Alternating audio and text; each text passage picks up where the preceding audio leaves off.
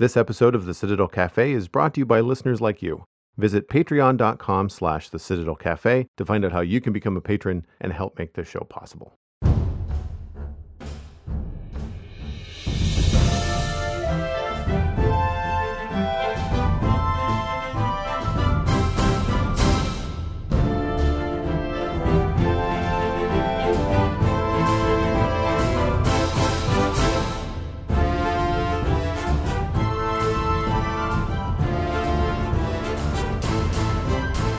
This is the Citadel Cafe, episode number 413 for Wednesday, August 18th, 2021.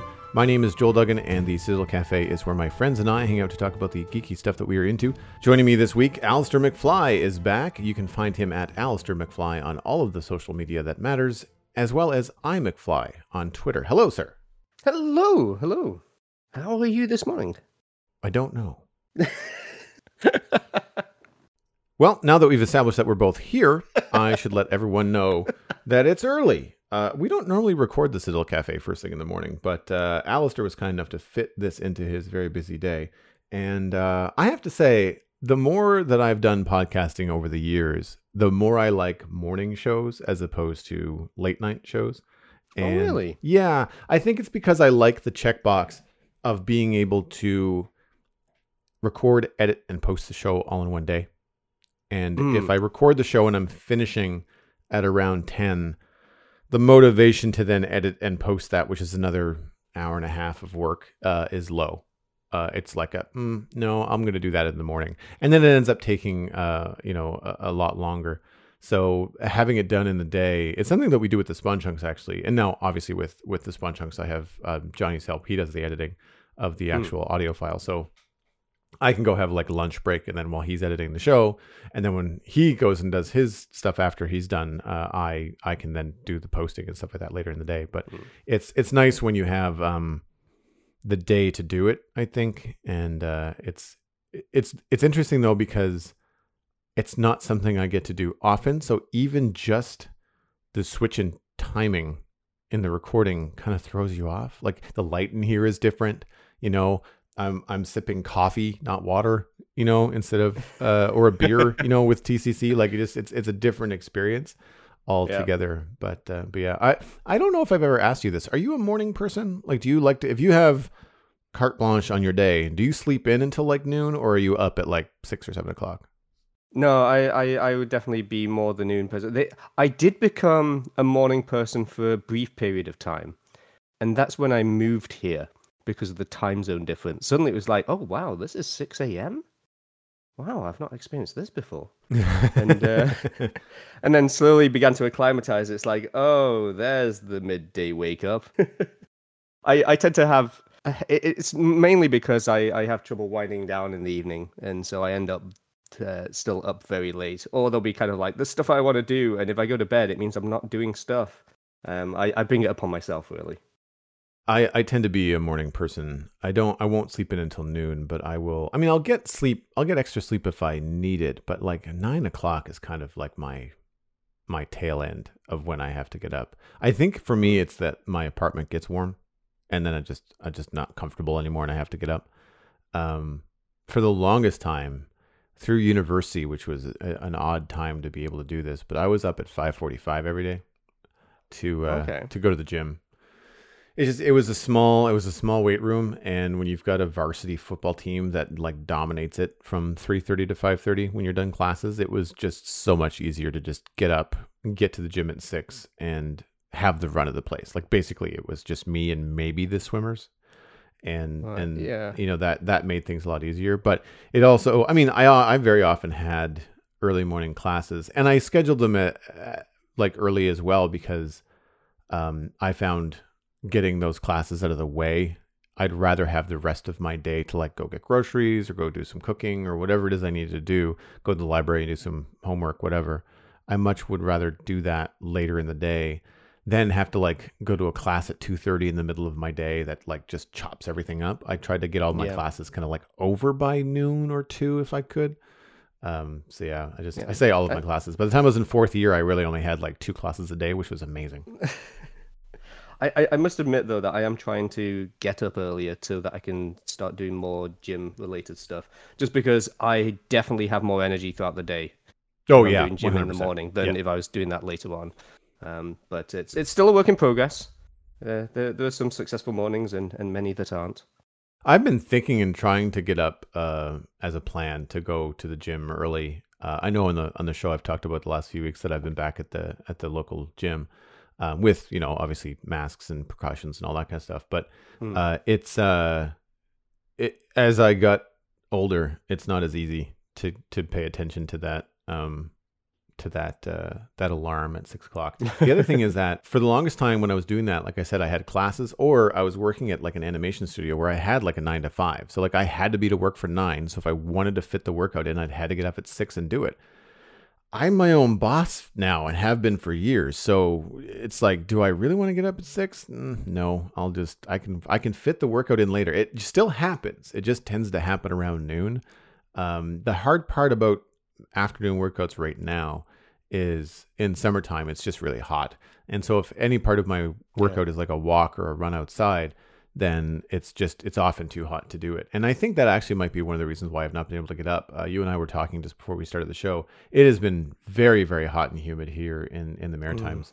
And it makes it hard to sleep. Both of us have seen the wee hours of the morning, despite going to bed at reasonable times.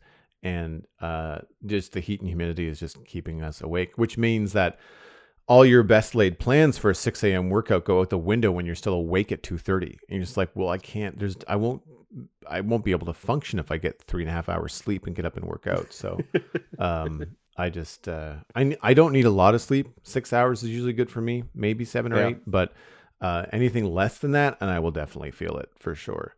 Mm. But all of that stuff about heat actually leads me into a couple things I wanted to point people towards.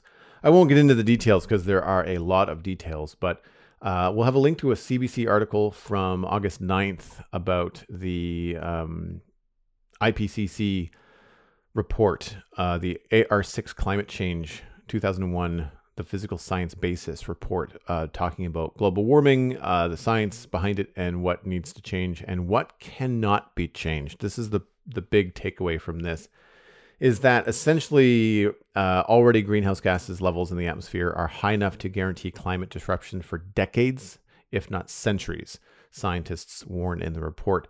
And so that means that all of this talk about, greenhouse gas reduction and carbon emission stuff and all the things that people are trying to do for alternate energy sources, we need to put the pedal to the metal.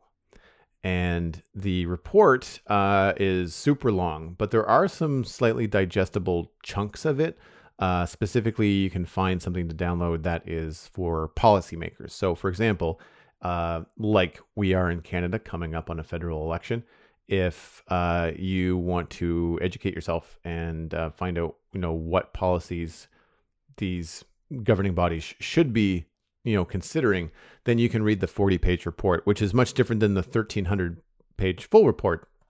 But it basically gives like a summary of like, this is the kind of stuff that we have to address immediately, because things like heat waves, powerful hurricanes, weather extremes that are all happening right now are likely to become more severe and regular, right? So don't think that, oh, we've had a bad fire season in California. Think it's fire season in California. It will just repeat itself because of global warming.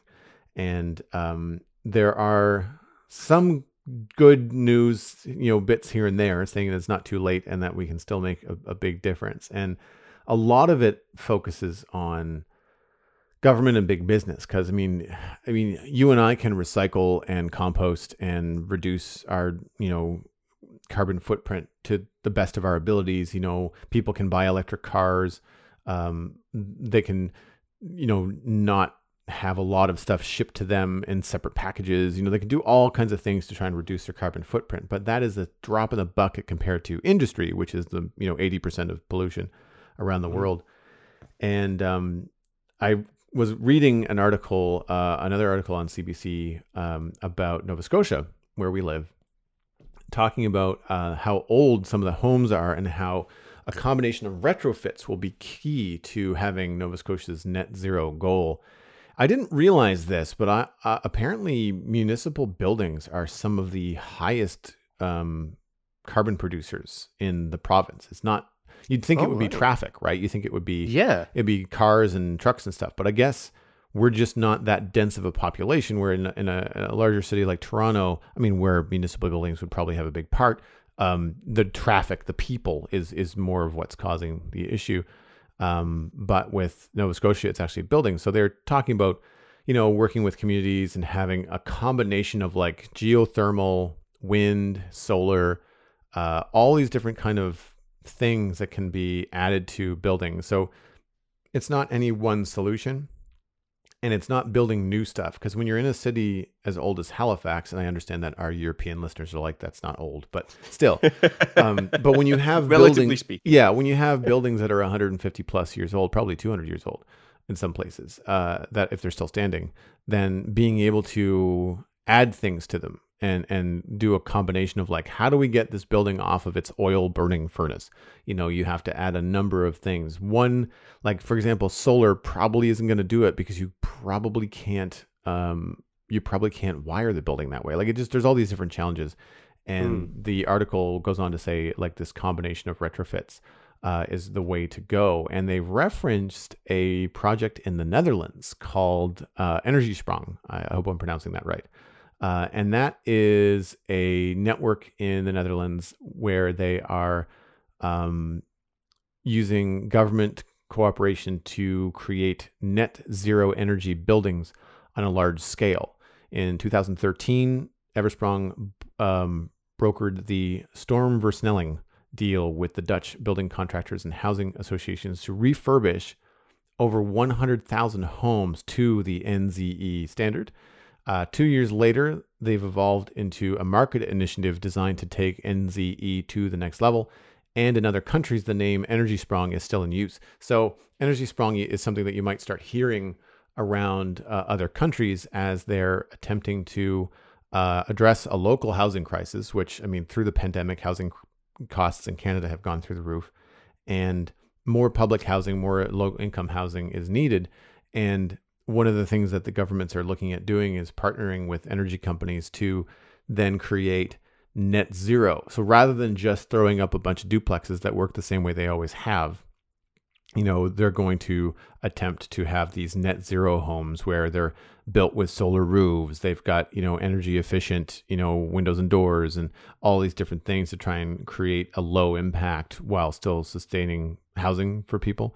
And anyway, really interesting read. I'm becoming more and more of a nerd about some of the alternative energies. And I used to really be really into architecture. So knowing how new buildings and new constructions can then very easily adopt things that create alternate energy, or at least net zero energy buildings, is really interesting to me. So if it's interesting to you, we'll have the link to both CBC articles as well as the IPCC report on the show notes this week. Very productive thing to nerd about as well. Yeah, I think so too. I'm tempted. I don't know if it's ever going to happen because I don't have the time, I don't think. But I've been looking to try and see if I can get another podcast off the ground that focuses more on environmental science and understanding that more, and kind of like in a selfish way to like force myself to really learn a lot more about it. Because we've covered a number of stories on the Citadel Cafe in the last year, things like the tulip windmill from a couple weeks ago, like stuff like that. I'd like to have more of that. So not necessarily getting into like the deep science conversations all the time, because I'm not a scientist, but I'd like to talk to some people who are.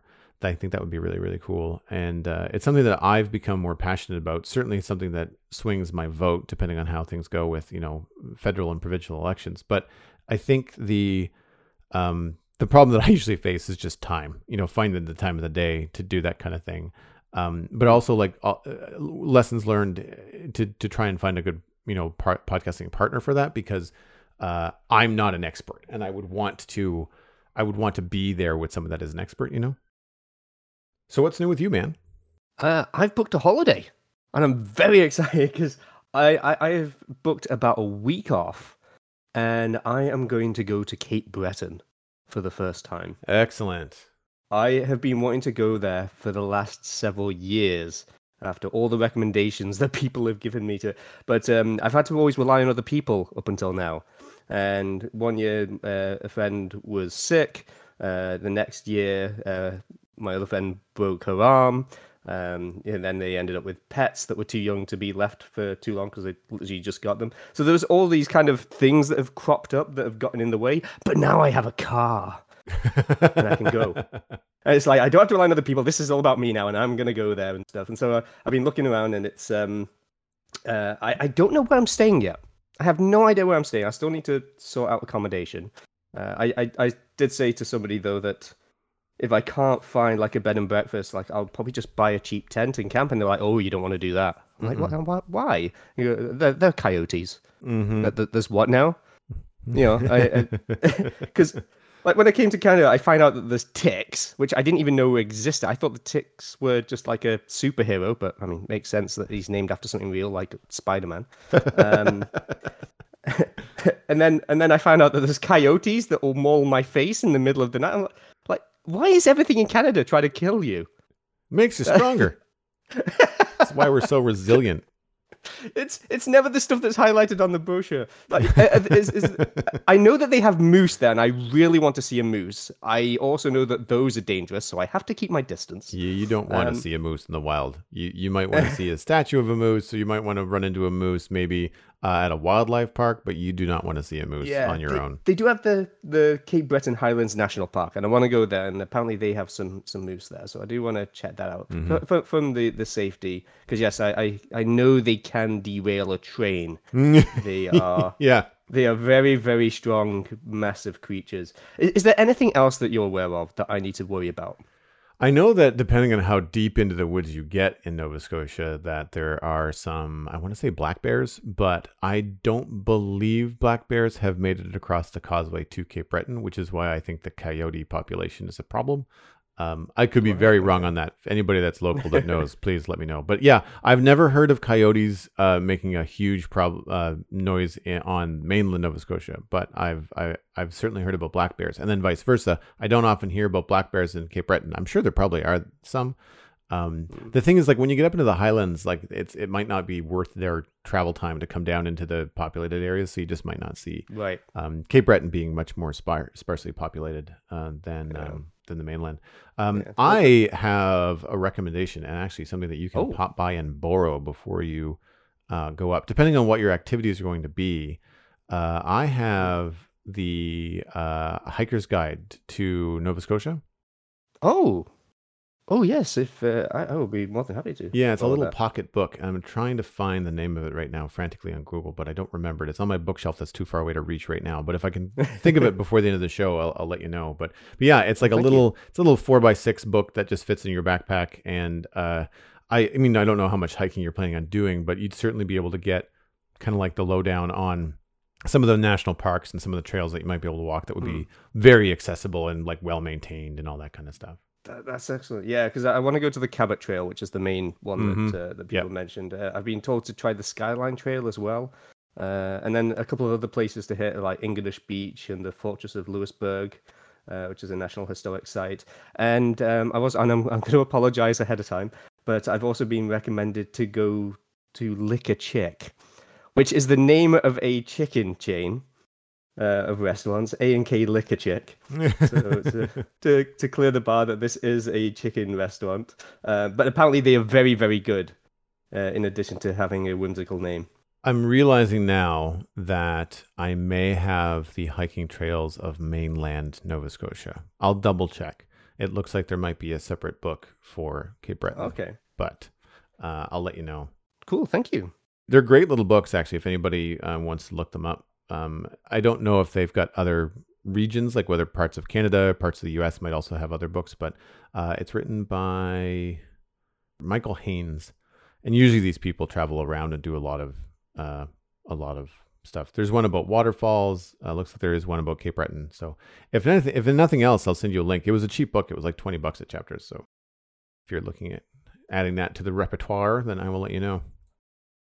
Moving on to what we have been watching this week, both Alastair and I have watched What If on Disney Plus, which is the latest in the Marvel, we'll say cinematic universe, but it's actually a cinematic alternate universe. And I guess cinematic is also a bit of a misnomer too, because it's a cartoon on Disney Plus. But everything that they do just tends to tie into one another. Like there was a series about Loki that ties into everything. So this is like another one of these sidebar series that was very well received by me. What was your first impression of What If? For the most part, I really liked it as well, and it's got me really excited about what they're going to do with the show. I purposely haven't looked into what's coming next, and I think that going forward, like I almost kind of don't want to know the order that things will be coming out. I feel like it'll be quite a nice surprise each week as to where they're going with it. But yeah, overall I liked it. A couple of things that I wasn't so keen on, but mostly very positive. So let's start with the nitpicks. What was it that you thought was a little bit off? The first minor nitpick, and this is getting really nitpicky. They really love to hammer home that he's Steve Rogers. They like it's very rare that they call him Steve. It's always Steve Rogers throughout the entire thing, and it just seems a bit too forceful.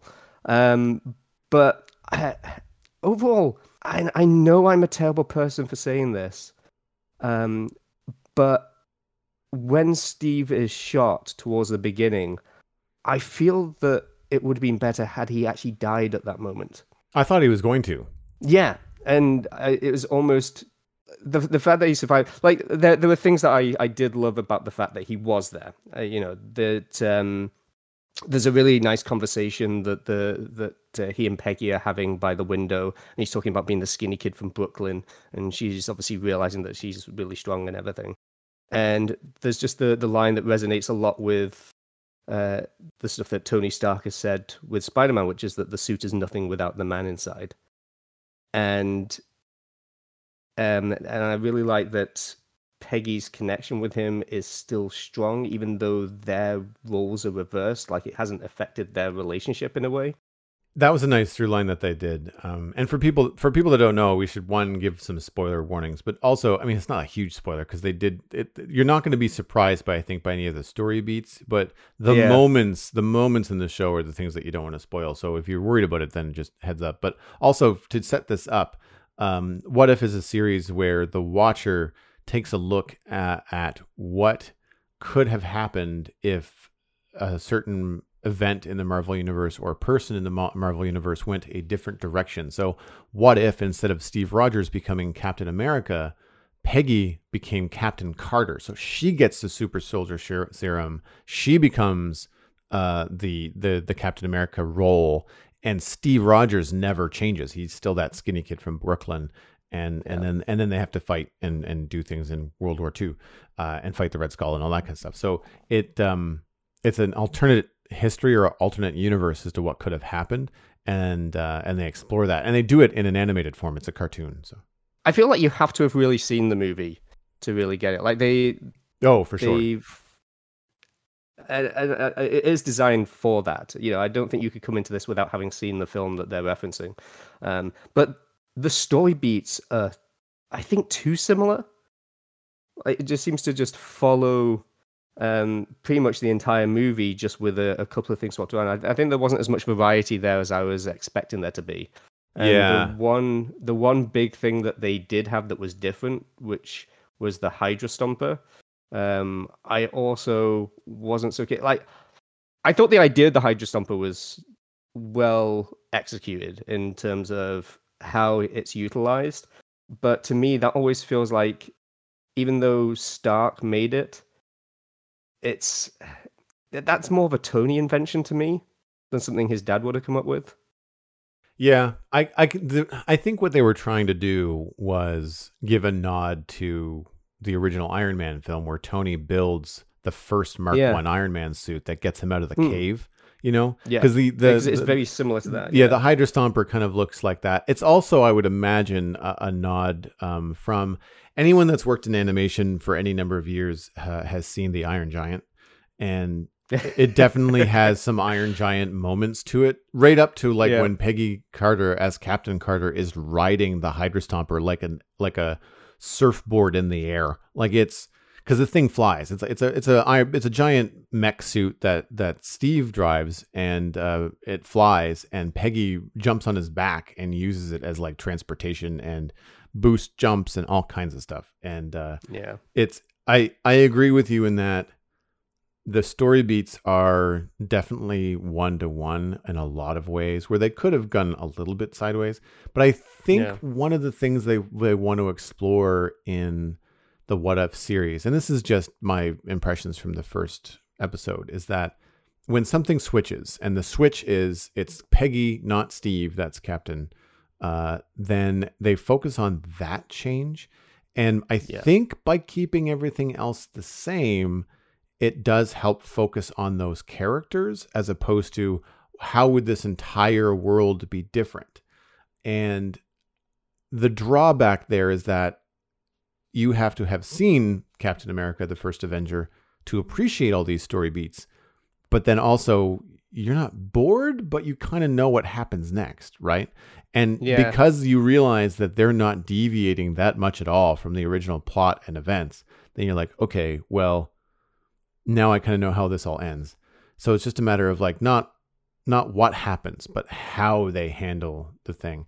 And I think that's why that Steve Rogers didn't die. Well, I mean, two reasons. One, they wanted him in the Hydra Stomper in order to have that relationship between Steve and Peggy develop the same way that it did in the Prime, Marvel universe, have it develop over the course of World War II.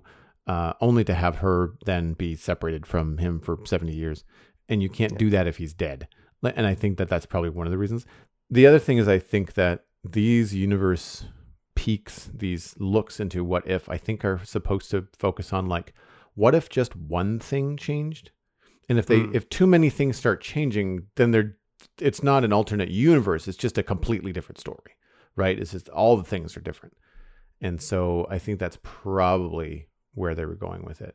I think this also depends on how they're approaching it, and I'm not sure, based on the dialogue that the Watcher provides, especially at the end, I don't know if this is what if happening in several different alternate realities, or if Peggy becoming Captain Carter is a linchpin that sets off a chain of events in a single alternative universe. That I'm not sure how they're doing it. So this could also just be a way to ease us into what this new alternate universe looks like. The second episode is out now, so we'll find out soon enough. Because you've been saying that you don't want to know, I won't tell you. I just went to go get the links for the show and noticed that the new episode was out. I don't know when it's coming out. I guess it's probably Wednesdays, would be my guess. They've been the Disney Plus has been either Wednesdays or Fridays has been their jam as far as release dates go. So it was probably like, midnight, like this first thing this morning. But I mean, I'm already interested to see where it goes. Because I mean, here's the thing. The production quality is really good. Really good. If you've seen any promotional art, it is that, but moving. They've used CG characters and designs to do like a cell shaded sort of vibe to everything. It's not all black line, like it's still very round, but they've got this graphical high contrast way of shading everything so that it looks more like a traditional cartoon. And because they do that, they are able to also bring in stylistic design choices like backgrounds. There's a point where like Peggy punches somebody and the whole background is like a Union Jack.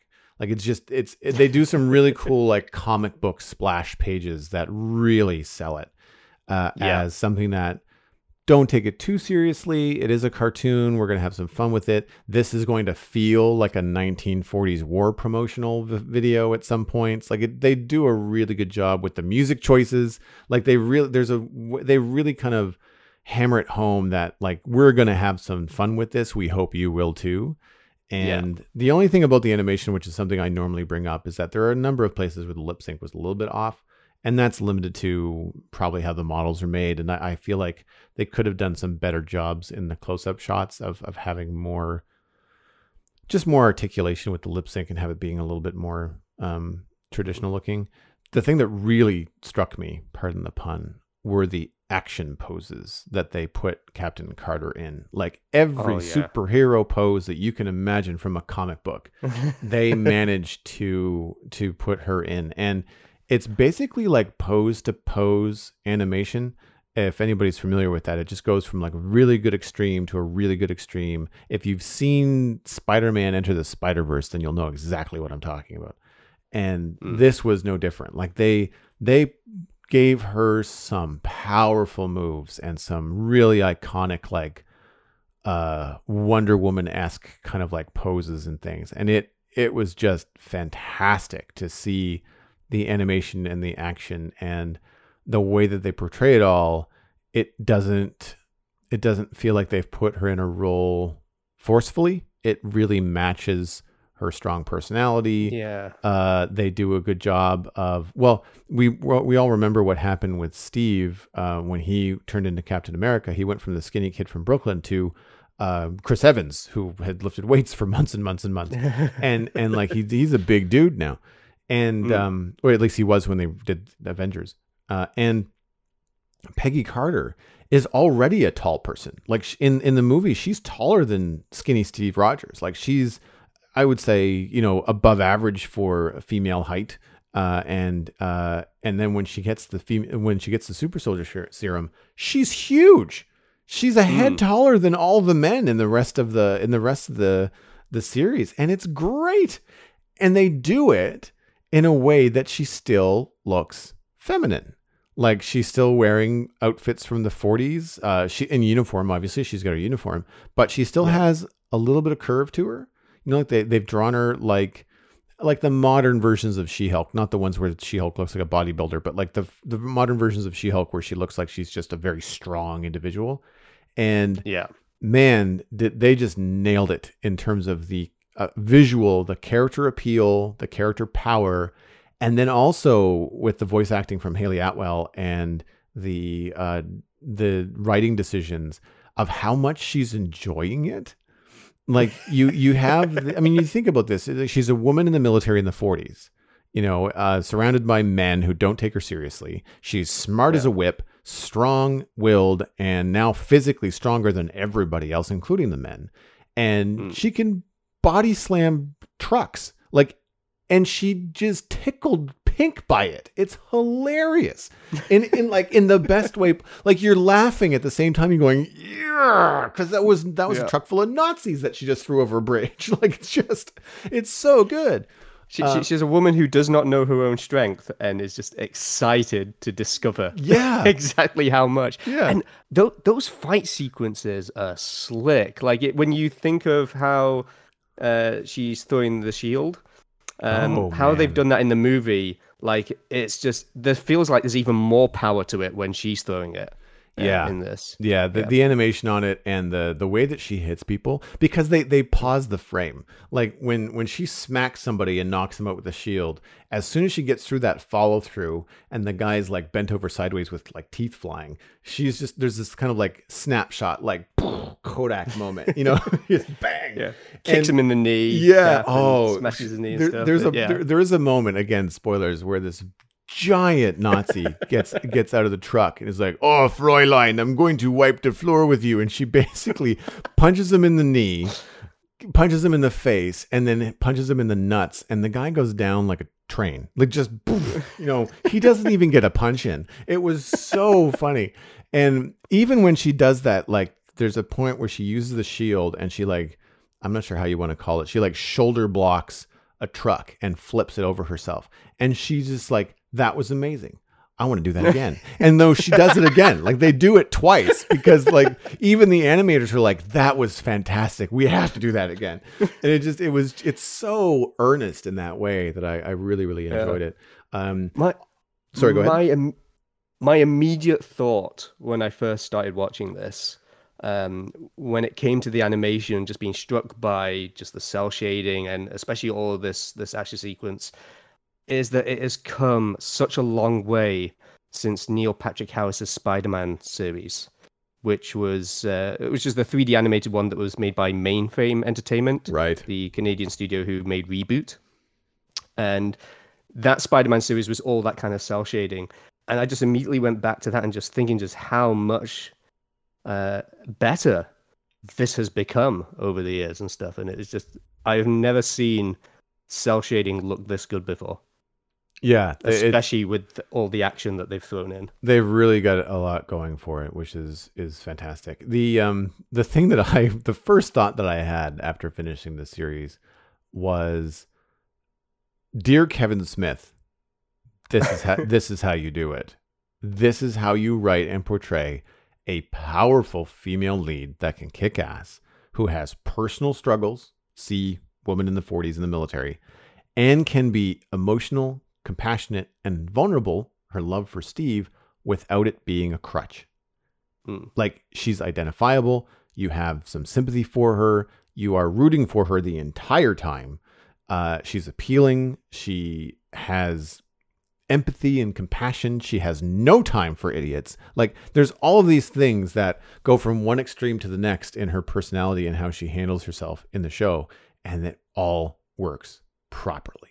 Because I feel like they've just had an understanding of what Peggy Carter means to the Marvel Universe, like what she is. And if anything, we've not seen enough of Peggy Carter in the Marvel Universe. I really enjoyed Agent Carter when it was on TV, and it's too bad that it didn't last. But I would have liked to have seen some other things, with Peggy in it. She's almost like, she's. If you look at the films, she's just in the one. Like, she's almost a myth, in terms of the Steve Rogers, history. She's just there for like select scenes, like where she's on a hospital bed or right, like later just on, have yeah, a like quick dance and stuff. Yeah, so like she pops up briefly, but yeah, there's never the focus. There's never like this is her there. She's really there just to serve where Steve's at. Mm-hmm. Really. Yeah, exactly. So anyway, yeah, I'm blown away by it. I thought it was fantastic. I'm on board to watch the rest of the series. Any small nitpicks I have with like animation lip sync or repetitive story, and we'll see how often they do that. I think, like you said, they might not do that with everyone. We might see some different takes here and there. But I'm on board. Like, I'm already a Disney Plus subscriber, so I will continue to watch and see where it goes. It was amazing also just to see how many voice actors had returned, which could not have been easy to schedule for it. And props to Josh Keaton, who stepped into the role of Steve Rogers, because Chris Evans wasn't able to come back for whatever reason, either couldn't or didn't want to. But I did love how Josh posted on Twitter saying that he knows how particular people can be about changes, and he's like, I had some absolutely huge shoes to step into. Luckily, they were a little skinnier in this version. Which I thought was a really nice touch. But I thought you did brilliantly, and it was, and I can't wait to see more of Jeffrey Wright as the Watcher. I thought he was incredible too. Yes, yeah, I really enjoyed Jeffrey Wright. Anyway, I kind of wonder, and I don't know. This is pure speculation. It could have gone one of two ways. Either they couldn't afford Chris Evans because of his, current stature now in Hollywood, which might be a possibility. I would imagine he would have wanted to do it. Or they decided not to cast him on purpose so as to shine the light stronger on Peggy. That's a fair point. Yeah.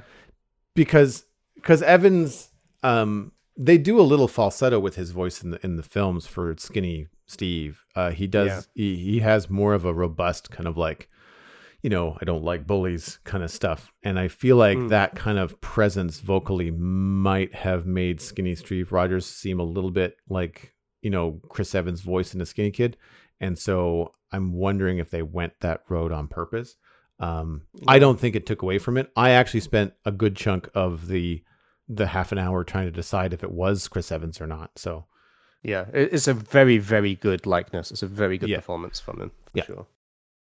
So what else have you been watching, my friend?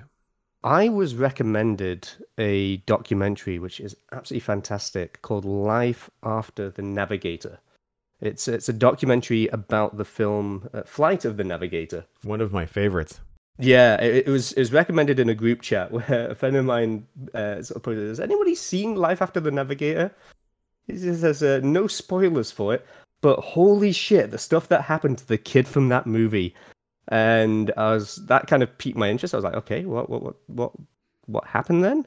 And it's a documentary that took 2 years for them to make, and it opens kind of giving you a little teaser as to what did happen to Joel Kramer, who was the child from that film, showing that he got arrested by the RCMP in Canada for a bank robbery at a Scotiabank in BC. Wow. Yes, and it's like, what?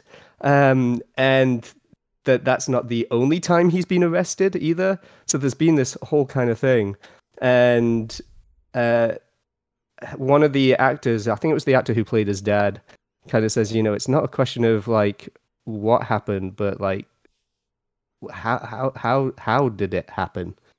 And it's very good, but it's also a very well balanced documentary. It's not all focusing solely on Joel Kramer. It does talk about the history of the film and the production. There's a lot of involvement from the rest of the cast and crew as a sort of sideline to all of that stuff as well.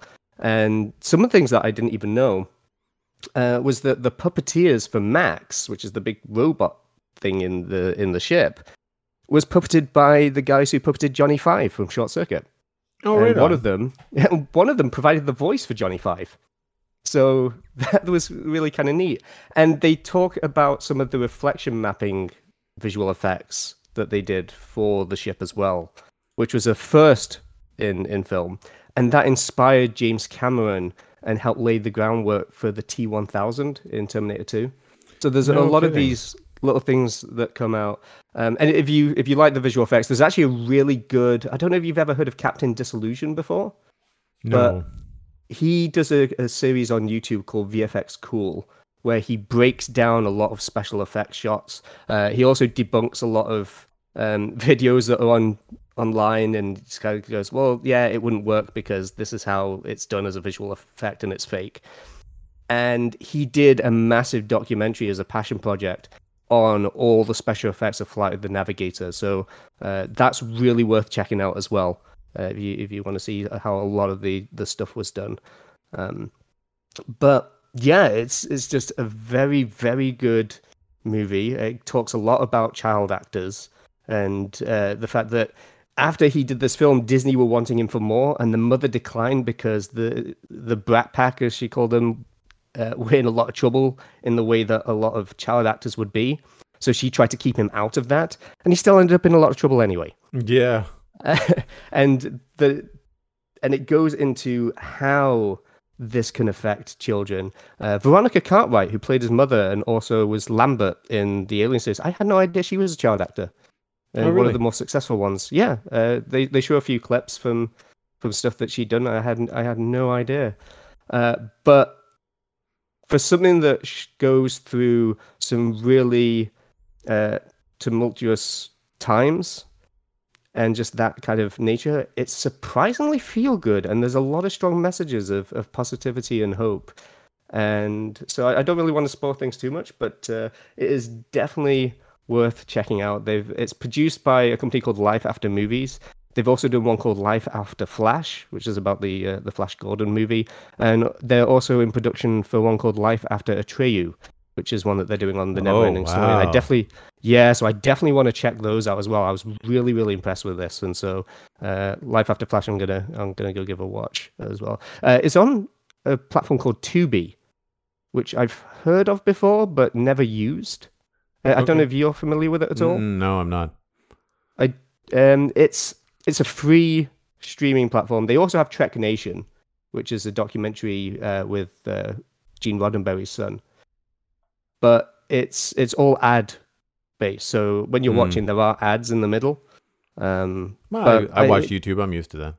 Yeah, it didn't bother me too much. They aren't too frequent. I think there's like somewhere between 20 and 40 minutes between commercials. That's So not bad.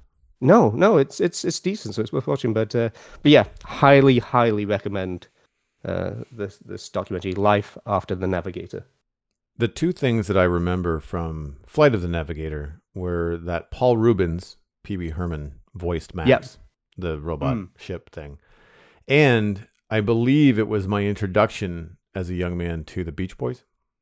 I think it was for me as well. I think actually, that's the first time I've ever heard them. And I went on I listened to a lot of the Beach Boys when I was a kid for whatever reason. It was music I thought was fun. And I remember owning cassettes of Beach Boys. That and the movie Cocktail, I think later on, also influenced that. But yeah, I remember really liking it, but it's been one of those movies that I've been scared to go back and watch as an adult because you're just like, how bad is this going to be? And yeah, when I was that young, I was a big Jim Henson fan. I liked the Muppets. I liked anything creative like that, Lego, all those kind of things. So anything that had that kind of like Star Wars practical puppet sort of thing, I was all on board for, because I would have been 7 when this came out. And so yeah, like it was, I remember being very high up. It reminds me of something like I would have seen probably like as a birthday party sort of deal. You get a couple of friends and you go to the movies. Like that's probably how I saw it. But it was, I just, there's a certain number of movies like that I haven't gone back to watch. And actually one that I have, which is why that I perked up about the Neverending Story, is that is currently on Netflix. You can watch that film if you haven't seen it, folks. And it holds up. It's still a little hokey 80s, family adventure, but it is not without its serious moments.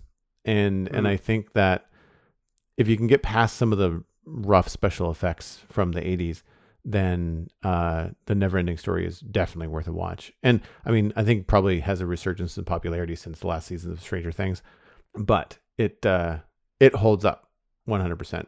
It's not something that I watched as a kid and then watched it as an adult and rolled my eyes. Like I actually quite enjoyed my second watch through. And if anything, like especially watching the Captain Dissolution video, even though I've kind of done the same as yourself, where I haven't gone back to watch Flight of the Navigator for very similar reasons, watching the VFX Cool video really gave me more appreciation of the groundbreaking effects that they had back then. Right. And some of the ways that they pulled stuff off, which I never would have thought. They've got some very creative practical effects that are just like, oh, that's really simple and obviously wouldn't have cost them much to do at all. But yeah, it's really awesome. And they also go into the casting of Paul Rubin and how they came to that voice, and they also talk about the Beach Boys music choices in there as well. So I think you'll get a big kick out of that too. If you are interested in video games, then I have a recommendation before we move on, and that is Hades, which is now available from Supergiant Games on Xbox Game Pass. I have been playing this for a few days now. It came out on the 13th of August, included obviously in my Xbox Game Pass, so all I had to do was download it. And I have to say, I am not normally a roguelike video game person. I don't find the super hard video games rewarding. I tend to get very frustrated quickly. But this is a very heavy on the story and heavy on the beautiful art direction and design realm of roguelikes. Something that I think people that are familiar with Supergiant Games would be used to with other titles like Transistor and Bastion. I didn't realize Hades was as old as 2018. I thought it was a lot more recent than that. But it's set in the underworld in Greek mythology. So you play Prince Zagreus, the son of Hades, who is, of course, lord of the underworld in Greek mythology. And you don't like it there in Tartarus. So sort of like a teenager fed up with home, you're running away and you're attempting to escape. And the way that the underworld is designed is that if you go there as a dead person from the world to, but to reside forever, if you decide that you don't like it there and you want to leave, it's just like this ever-changing sequence of rooms which lends itself very well to a dungeon crawler slash roguelike. So as you proceed from room to room, they're usually different. They'll change layouts. After a number of hours, you start to recognize a couple of similar layouts, but they change the set dressing, they change the angle, which is nice. So you don't always feel like you're running through the exact same 7 rooms. And the order in which they appear is also random. So that keeps the play fresh. So is it kind of like an endless hell, effectively? Yeah, that's precisely what it is. Right. And there's demons and all these basically all these bad people that have died and gone to live with Hades, and they not live with Hades, but to reside in Tartarus. I get confused sometimes with Hades the god and Hades the realm. Like the realm of Hades is often referred to as like, the like hell, but it's the underworld. It's the afterlife. It's not necessarily, Hades is a person, not a place. Anyway, Right. the gameplay is much like most dungeon crawlers. You've got like a dash attack. You've got a number of weapons you can choose from. If you like ranged stuff, you can get a spear, a sword, a shield, that kind of thing. And then the neat thing about it is that as you progress, you collect a bunch of different resources. Darkness is one, gems is another, coins is a third, and you can use these resources at different points. If you run into Charon, the boatman, the ferryman that ferries souls across the river Styx into the underworld, then you can pay him for power-ups and heal-ups and like get extra life, that kind of thing. Or you can later on buy boons from the gods. These boons are something that will also just appear to you whenever you start the level or choose the next room that might have one in it. And they are messages from the Olympian gods. So Zeus, Ares, Artemis, Dionysus, they all have different power-ups to offer you because you're related. Hades and Zeus are brothers. Therefore, you are Zeus's nephew. And if you're trying to leave the realm of Hades, Zeus is like, hey, nephew, sorry you're not happy there. Let me give you a hand. And the dialogue is all kind of tongue-in-cheek like that. It's really, really well done. And what happens is you'll get this icon in the middle of the screen. It'll have a certain symbol on it. Glass of wine for Dionysus, a shield for Artemis, a lightning bolt for Zeus.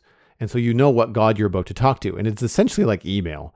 But he has to recite like an incantation. So Zagreus will say, in the name of Hades, I accept this message. And then Zeus will appear and say, well, hello, young Zagreus. It looks like you're having some trouble with this blah, blah, blah, blah, blah. And he just kind of goes on and it's all voice acted. You can read it on screen, but it's all wonderfully voice acted. And I kid you not, dude, every time I interact with a god or a character in this game, which I've done a number of times, they say something different. Like, Nice. Oh man, the depth and cleverness to the writing in this game is really what keeps it going. Overall, it has like an anime comic book kind of vibe to it. You, of course, and the environment you play in are all CG, very similar to how we described Agent Carter. Yeah. But when a god is speaking to you, similar to like a JRPG sort of situation where you used to have like a little pixel art sprite on screen, but then when you talk to the character, it's a full anime drawing that pops up on screen with a text balloon. Same idea here.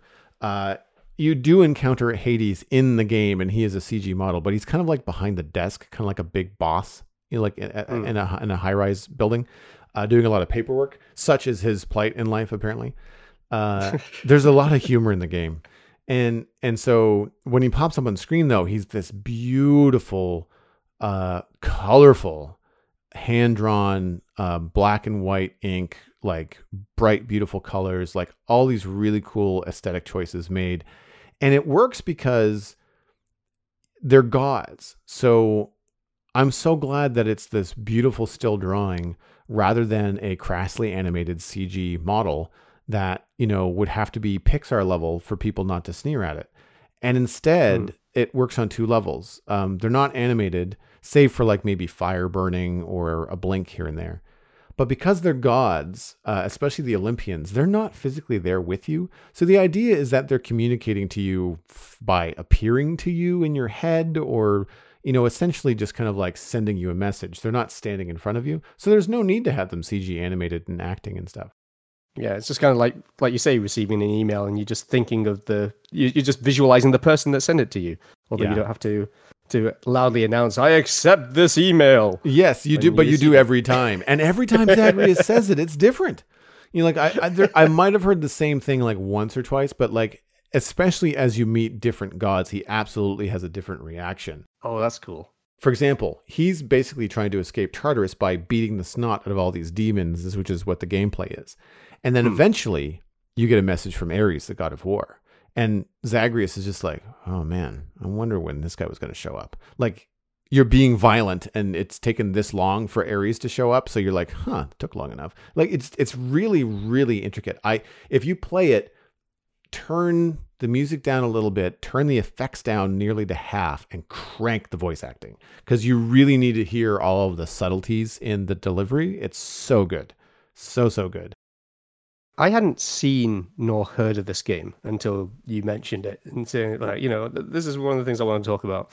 And you had sent me the link, and I watched the gameplay trailer as we were talking sort of before we started recording the show, and I just remember just being blown away just by how bright and colorful everything is. It's all the sort of 2D cell shaded animation. I think I even said like, well, that's going to be the theme of the day. Because it's really, really well done. I love just the lighting effects that they have in the floor for a lot of stuff. It seems that like a lot of floors are just opened up and there's either pools of lava or there's crevices of light, and it's and just the visual style is really, really neat. And they also really hammer home the music too on the soundtrack, and the soundtrack sounds amazing. Very cool rock music. And you were also just briefly explaining to me about that's a common part of their games.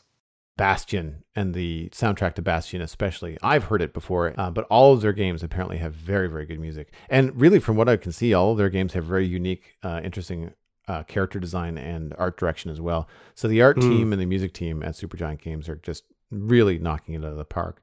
The thing that I do find frustrating about it so far is the gameplay.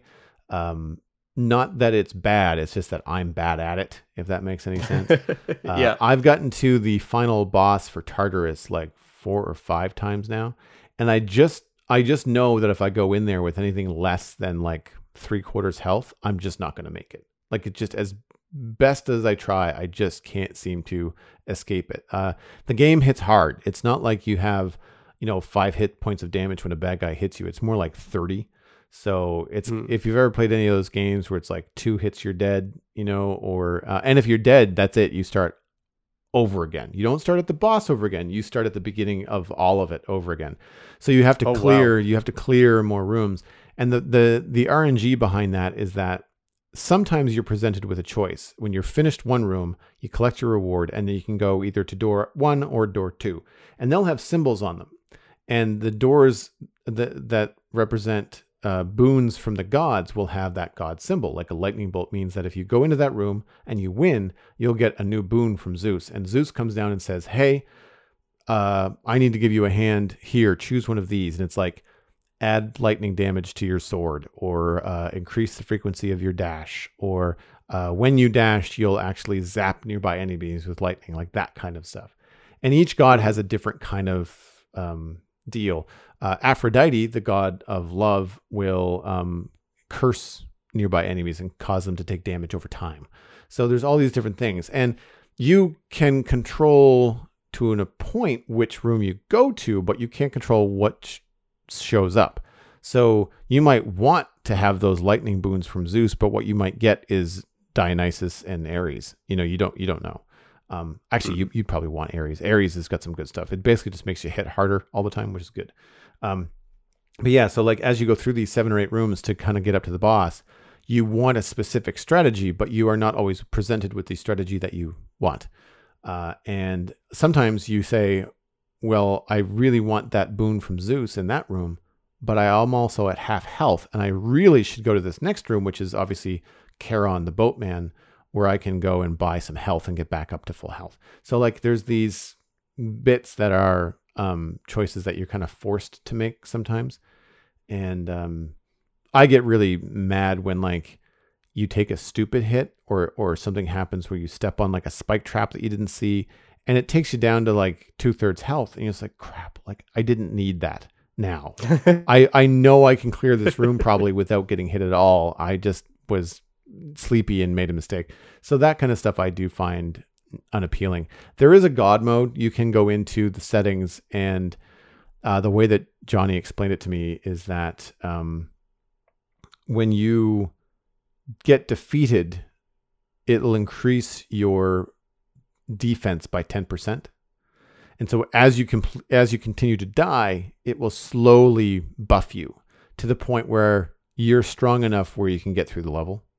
And so without any cost to you, it doesn't cost any in-game currency. It doesn't cost time. It just kind of says like, well, you failed at that. Let's make you a little bit stronger just by default and see if that helps. Because some people don't have a lot of time. They don't want to bash their head against the wall. They just want the story. I might reach that point. I've gotten Meg down to like 20% health before. So like I'm really close to beating her. I think it might just take me longer than the average person. So I'm going to keep at it. And then if I run into other bosses that are just absolutely hell, then I might have to go with the God mode, because I don't enjoy punishing games, and I really don't enjoy things. I don't enjoy doing things over again. It's the same reason I don't build things in Minecraft in creative and then build them again in survival, because I'm bored. Like I've already done this. I don't need to do it again, unless it's a technical thing I'm trying to sort out. So with this, like I don't want to run the entire length of the rooms in Tartarus again just to go fight the boss. I know I can defeat all of those rooms, but that's just the way that the game mechanics work. It sounds like, again, like I don't want to sound like I'm complaining about it. I am thoroughly enjoying my time in the game. It's just a gameplay style, a type of game that I'm not used to, but it's beautiful. It's such a chef's kiss to art and art direction, and like you said, color. In a similar way to how Minecraft Dungeons has brought a rainbow of color and lighting effects to dungeon crawlers, which are generally, you're going into a tomb that's gray and dark and has candles on the walls, and then everything attacking you is either like a gray zombie, a gray skeleton, or some other black demon thing. And so in this, you're like, because it's mythology, everybody is bright and colorful, Poseidon is turquoise, Nyx, the who is the personification of night, is like all purple and black, and like just some beautiful design and color choices and stuff. So if nothing else, I'd encourage listeners to go look up some art from the game. I'm going to actually look to see if there's much on ArtStation or seeing what else I can find around, because it's just really inspiring stuff. Yeah, and I think that gameplay mechanic that you were just mentioning as well is probably something that is actually more enticing to me, because I do know that when I was a kid, when you've got all the time in the world, playing games which are challenging is really good. For me now, it's just like I don't want to just waste time. I don't have as much time for games these days. So being able to have something that just at least lets me enjoy the story and progress further without just hitting that brick wall that you'll never pass is very appealing. It is available on Switch as well as Xbox. I think it's $24.99 on Switch and Xbox. Oh, nice. I don't remember what the cost of it was on Xbox, but of course I'm paying, $5-6 a month with my Amazon deal on Xbox Game Pass. So like well worth it for me as well, but certainly an affordable title for anybody that's looking for something a little bit different to pick up. Moving on to the Internet Minute, which is, of course, brought to you by you, dear listener. The Citadel Cafe is 100% listener supported. If you're getting value out of the show, please consider putting a little bit of value back in. You can become a member at patreon.com/the Citadel Cafe. Joining at any level will get you an invite to the member-only Discord server. There are multiple levels and different rewards like Discord roles and, of course, bonus audio episodes. Patron count is currently at 25. If you would like to be 26, then check out patreon.com/the Citadel Cafe. What is your pick this week, my friend? Well, I think it would be a bit amiss for me to not mention Star Trek at some point today. There's a Instagram account that's been around for a while that I did not actually know about. It's an official one called Star Trek Logs.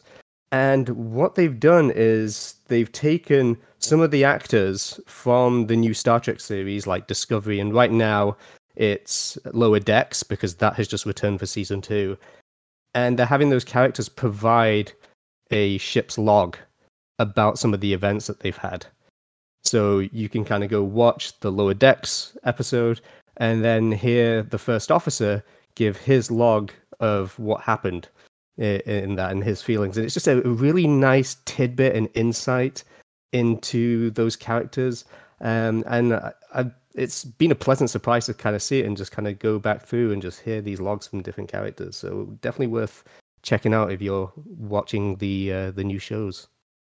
I have not yet seen the new show. I think what I'm going to do is when Star Trek returns, either for Picard or Discovery, I'll end up resubscribing to Crave, at which point I'll get access to Lower Decks as well. And I did watch a couple of these on Instagram before the show, specifically the Captain's Log, I think it was. He turned into a head god or something, and the story of him going down to the surface and disliking the number that this colony chose as the representation. It was very funny. Like even as a monologue, it was pretty funny. I'm curious, how do you feel about the swearing in Star Trek, even if they bleep it out? Like, how do you feel about that? Fine. It's one of those things that swearing has been in Star Trek for a very long time. Picard swore in the Next Generation. We have had it. I feel that it's just a little bit more prominent, or it's almost highlighted more. Like when you think of Back to the Future, you don't really think about how much swearing is actually in that film, because the delivery, it's a little bit more under the rug and can sometimes kind of pass you by, whereas there's a lot more focus on the swear that's being used in the modern one. So I don't mind it, and I think it does serve where things are at, especially it is modern storytelling, and it's more realistic using that language in a way at times, but I don't feel it's overused, and I think that's the key thing.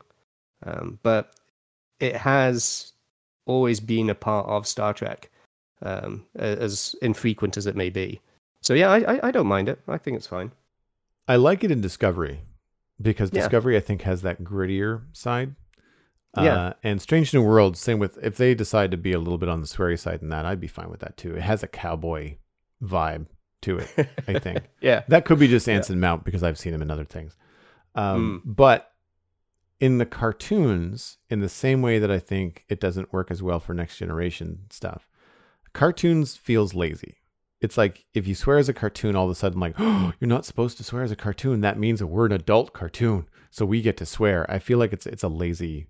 I'd rather someone make something up, make up some. I'd rather a really inventive, very like high vocabulary insult than just swearing at somebody in a cartoon. And while I don't mind swearing in situations like The Next Generation or in Picard, I feel like because the show was on television for so long and there was no swearing in it, it's almost a novelty to hear. It's like a cheap laugh in one of the Next Generation films if you see Data swear. Like it's meant to be a funny moment. It's not meant to be natural. It's meant to be a joke. And so that I think is like, and again, there's nothing wrong with that. I think it fits well in that way, but I think that Discovery is doing it the right way where they're just not calling attention to it. It's used in a right moment, where someone says, oh shit, because something bad is about to happen. It's just that kind of stuff I think works a lot better. But I really need to get off my butt and watch Lower Decks. I'm probably going to like it. It's one of those things where all of those adult cartoons tend to look the same.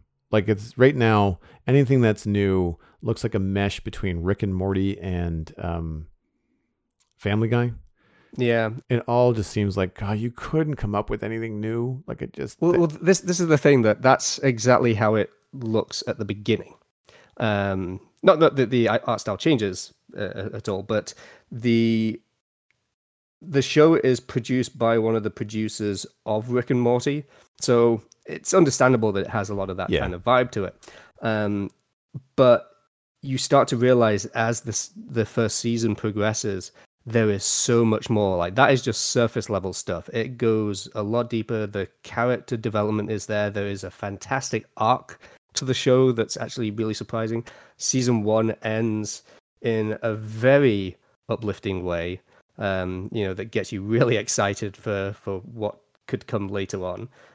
It's a brilliant show, and it is very mature. There are some very mature themes throughout the first season where you realize, like, it is an adult comedy. It is an adult cartoon, an animation.